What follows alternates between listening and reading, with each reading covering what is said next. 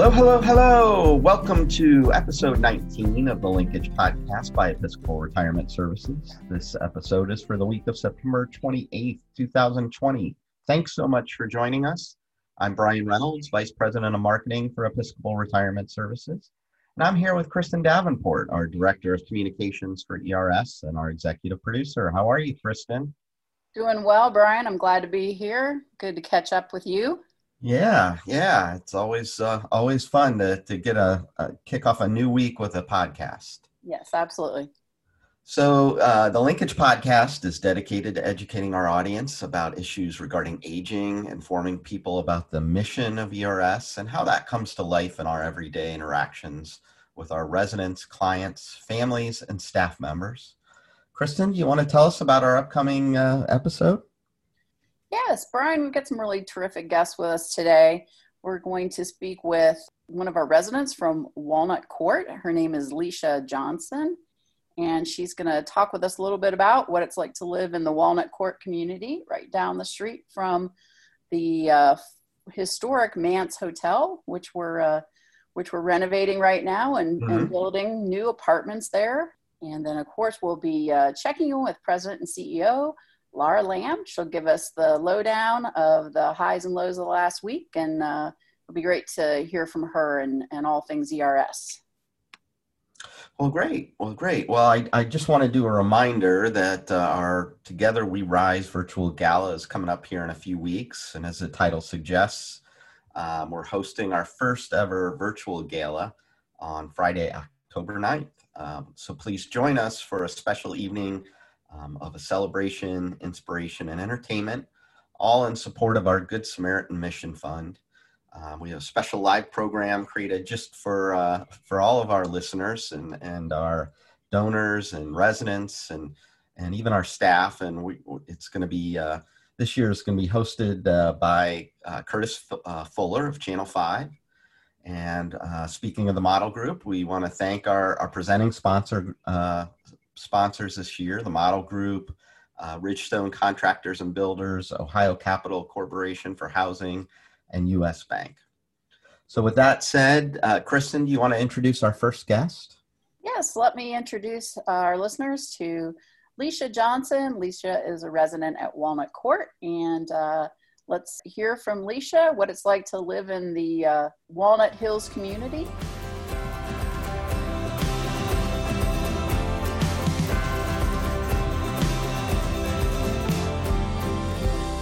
Welcome, Leisha, to our podcast. Thanks for being with me today. Thank you, Christian. Thank you for having me. You betcha. Yeah. So tell our listeners, what kind of a day is it like for you there at Walnut Court today? How are things going? It's pretty quiet. I got a late start today, but it's been pretty quiet. I haven't been out today. Just putting around the house. Very good. Pretty much. Yeah. Yeah. Well, tell us a little bit about what you have been doing during these times when we're trying to stay socially distanced and be safer about our activities. Well, mostly what I've been doing during the social distancing, it makes it kind of makes it a little easier because my neighbors, we're really pretty close knit bunch here. So, just not having to have to spend time alone. Because, you can't really have a lot of family over. If you don't have any essential worker like an aide or something like that, then you could be, get pretty isolated. But because we have each other, we visit each other a lot. Mm-hmm. And, it might just be 2 or 3 of us in the community room. But with the weather being warm, we're able to even just sit outside and still practice social distancing. So that makes it really easy to pass the time. Yes. Well, that's good. I'm glad that you guys are doing things like that. And I've heard that they did have some bingo and some things like that for you. Oh yeah, we do. We had, I think, since we've opened back up partially, we've been able to do some bingo. It's just fewer people. And we've also done crafts, and we've had, they deliver meals to us. We even had lemonade, where the activities coordinators brought lemonade and cookies to the door. And of course, you have to answer the door with your mask, and everybody's masked up and gloved up. But it's, keeps us busy, gives us something to do, something to look forward to, except for the everyday ho-hum-drum. That's right. Yeah.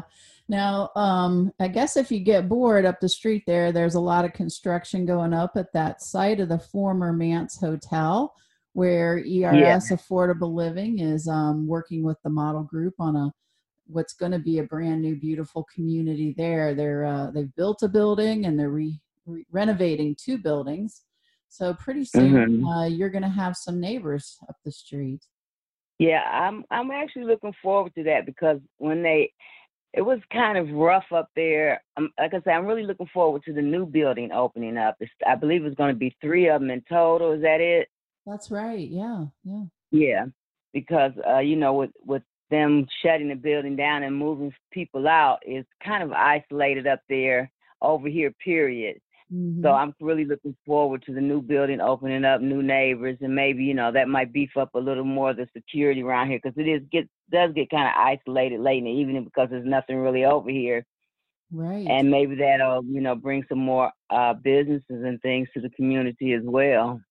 Well, that's Walnut Hills is a community that's in the midst of some revitalization, and we're hoping that the Mance Apartments there will be part of that. Walnut Court has been an improvement there in the community, and so just adding on to that, just right up the street, there's apartments and a nice community room that they're going to renovate what was the ballroom of the hotel, and they're going to make that a community room, and they'll just like you could they'll have a fitness center and all that type of thing. So. Yeah, because I've been in the Mance building once or twice. My daughter had a friend there, but I've never really been through it. It was such a large building. I only went in one door and out the other because it was just so big. I got lost in there a couple of times. Yeah. So I can imagine. Yep. Yeah, that's going to be a good improvement. I can't wait to see it to complete it and see the movie in. Yes, that's for sure. Well, it's been good to catch up with you today. Can you just tell our listeners, once this pandemic is over and it's safe, is there anything in particular you've been looking forward to getting back to? Probably just having I like to do stuff in the community. I have quite a few great grandchildren, and I haven't been able to spend any time with my great grandchildren, because they're busy and, inside play, they're young. So I like to be able to take them downstairs in the community in the patio where they have more room, and I don't have to worry about anybody getting hurt and, cleaning up the big mess. We just all clean up together. So I'll miss that. And I'm looking forward to just having the grandkids over, so for cake and ice cream or anything, just some kind of activities together. That sounds good. Well, Leisha, it's been so good to talk with you today. Thanks so much for joining us. All right. Thank you for having me, Kristen. You enjoy the rest of your day.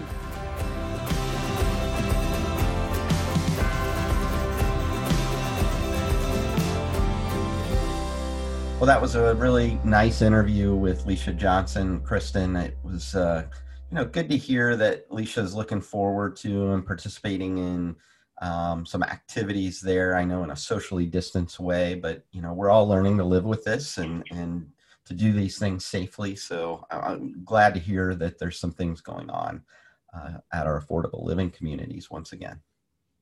You bet, Brian. And it's very uplifting to hear how the residents are continuing to stay positive, and they're finding new ways to stay connected with each other and with their families. And with that, let's hear from our president and CEO, Laura Lamb, who spoke with Brian this week about what's happening around all of our communities. So we're back this week with President and CEO Laura Lamb. How are you, Laura? I'm doing well, Brian. How about you? Good. It's a nice crisp morning, and fall is in the air, so enjoying that. It sure is. I had to go out and feed the birds. They were all waiting for me this morning. Standing around like, what's going on? Fill the bird feeder. Come on. there's never a shortage of things to talk about. And I know last week we did some discussions or had some discussions about visitation, and there's been even more news this week. So I thought we'd revisit some of the newest information that you've shared and that's come out from our governors and CDC. So I wonder if you could update us on, I guess, the visitation down at ECH. Yeah, well, that's the first headline. So Right. so excited to be able to announce that because our amazing maintenance staff built the structures, that we're able to safely offer outdoor visits to our residents and families at ECH starting this week. And you can imagine the thrill of the families as we sent out the link to sign up, and the staff are excited, the residents are excited, and we just know that we're going to have some wonderful moments this week. And then on top of that, there's been some new, I think, guidelines and information coming out of the governors and the CDC, or not CDC, CMS about indoor visits. And I wonder if you could kind of share that news and how that impacts our communities. Sure. So I think the last time we talked, I was telling you that there was like a disconnect between what CMS, the federal government, Center for Medicare and Medicaid, the federal government was doing compared to the states. And I think I said that there was some movement that we were starting to see. Well, last week, they really did a good job, both Ohio and Kentucky. And really what we wanted as a provider is just clarity, right? It's really difficult to have guidelines that are in conflict with each other. And we have to go with the strictest guideline just to make sure that we're protecting our residents. So it's hard when there's disagreement. So both Ohio and Kentucky have issued new guidance this last week. We're still looking for some clarification on some issues, but the overall good news is that Ohio and Kentucky are moving towards being aligned with the CMS guidelines. So we'll have clarity. Yeah. We'll have clarity on what the guidelines are. Now, I have to say the guidelines for indoor visits aren't too terribly different than the guidelines for outdoor visits. It's really, I think, a recognition that it's getting crisper, like you just said. When I went out for the bird feeder, it was like, oh, this feels refreshing. Yeah. So it's more of a transition. So we know we can't have outdoor visits in November with elders, right? That's not going to make a lot of sense. So how can we move from outdoor visits to indoor visits safely? So the criteria is the same or similar with very few nuances. The first one is take a look at your surrounding communities. How many times have we talked about that? What happens in Hamilton County or Jefferson County absolutely has an impact on our nursing homes, right? Absolutely. So that's number one. Number two, take a look at how many cases you've had, both residents and staff in your community, in your nursing home, in your personal care, your residential care, within your retirement community. Right. And that is the one that's a little different. It gives us a very specific threshold of 14 days. So look at, have you had a case in the last 14 days? And if you have had a case, then outdoor or indoor visits are not advised. So we really have to pay attention to that routine testing that we're doing with our residents and staff to make sure that we don't have positive cases, asymptomatic people that are unbeknownst to them running around with COVID.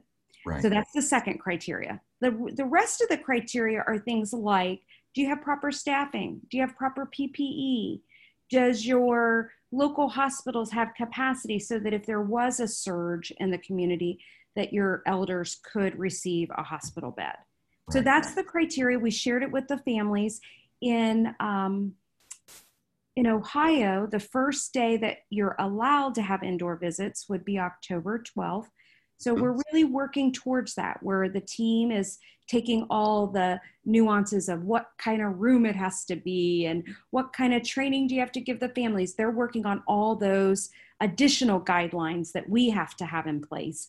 But Right. I'm very, very optimistic that the team is, working on this diligently, and we Yeah. will be prepared for indoor visits around that date.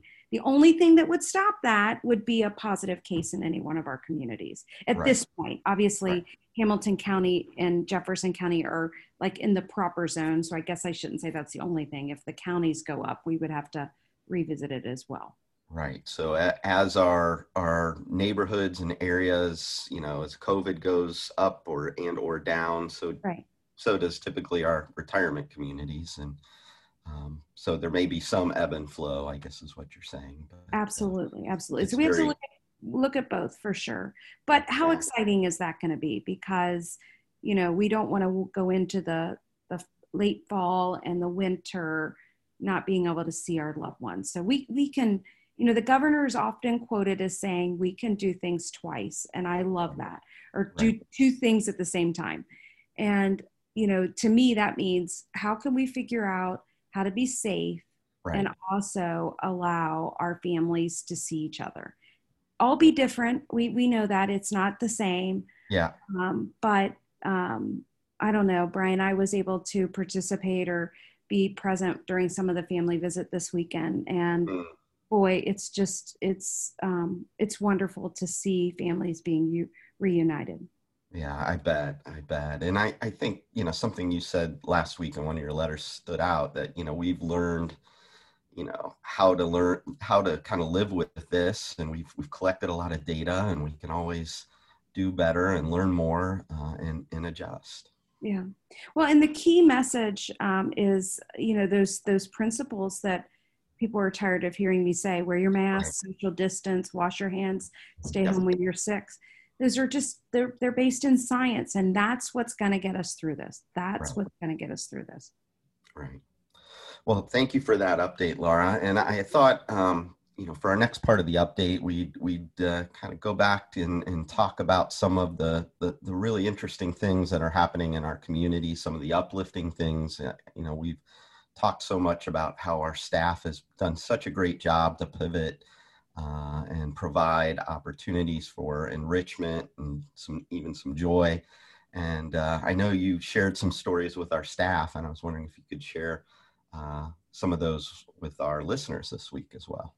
Sure. It just, pivot is a great word. Our life enrichment staff and affordable living and our retirement communities, they are just some of the most creative people you'd ever want to meet. And they're not going to let a silly thing like a pandemic, stop them from making sure that they're engaging and providing opportunities for, life enriching activities Right. for our elders. So the one that I just really like is, the first one is Debbie McLean at Marjorie Lee and the Life Enrichment team.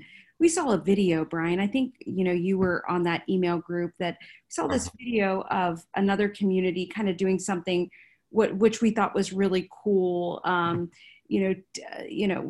Having an ice cream truck that went around their community internally. Right. And so Debbie saw that, and she was so inspired, and did a yes and said, I could do that and do a little bit more. So she partnered with the maintenance staff and the dining staff, and they took a electric scooter and made an ice cream truck out of cardboard. Oh my gosh, that is so And cool. Debbie was inside the ice cream truck and drove around our hallways with a horn, knocking on every door and delivering ice cream to our residents. Oh my gosh, yeah, I just loved it. I just loved it. So not only is it a treat, but it's just a little bit of fun and nostalgia, right? Who doesn't remember the sound of the ice cream truck and seeing the kids run to the tune? So that was exciting. Yeah. The other one that we did is, it's fall, my favorite time of the year, and I don't know about you, but I always think about apple and apple picking and apple stuff in the fall. Mm-hmm. And our team down at ECH decided that we needed to from start to finish, have an apple day. So the residents on Woodcock participated in some amazing fun taking apples and making apple streusel with it. And then from beginning to end, and the end means devouring the apple streusel. So they had a great time. Oh, that sounds so good. Doesn't it make your mouth? I mean, I'm hungry now. Absolutely. It is, fall is that time for apple cider and all things apple. Absolutely. Absolutely. And then I guess just a little teaser, some of the things that the staff are working on is having like an outdoor movie night. So stay tuned to that. So going to be more coming at our campuses about outdoor movies this fall.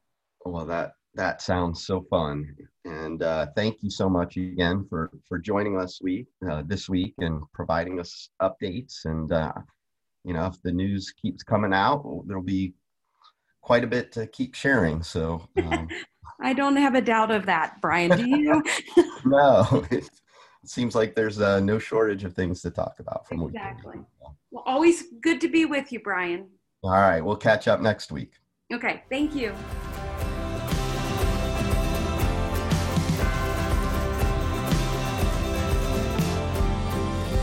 Brian, it is always reassuring as a staff member of ERS to hear just how things are being handled by our leadership team.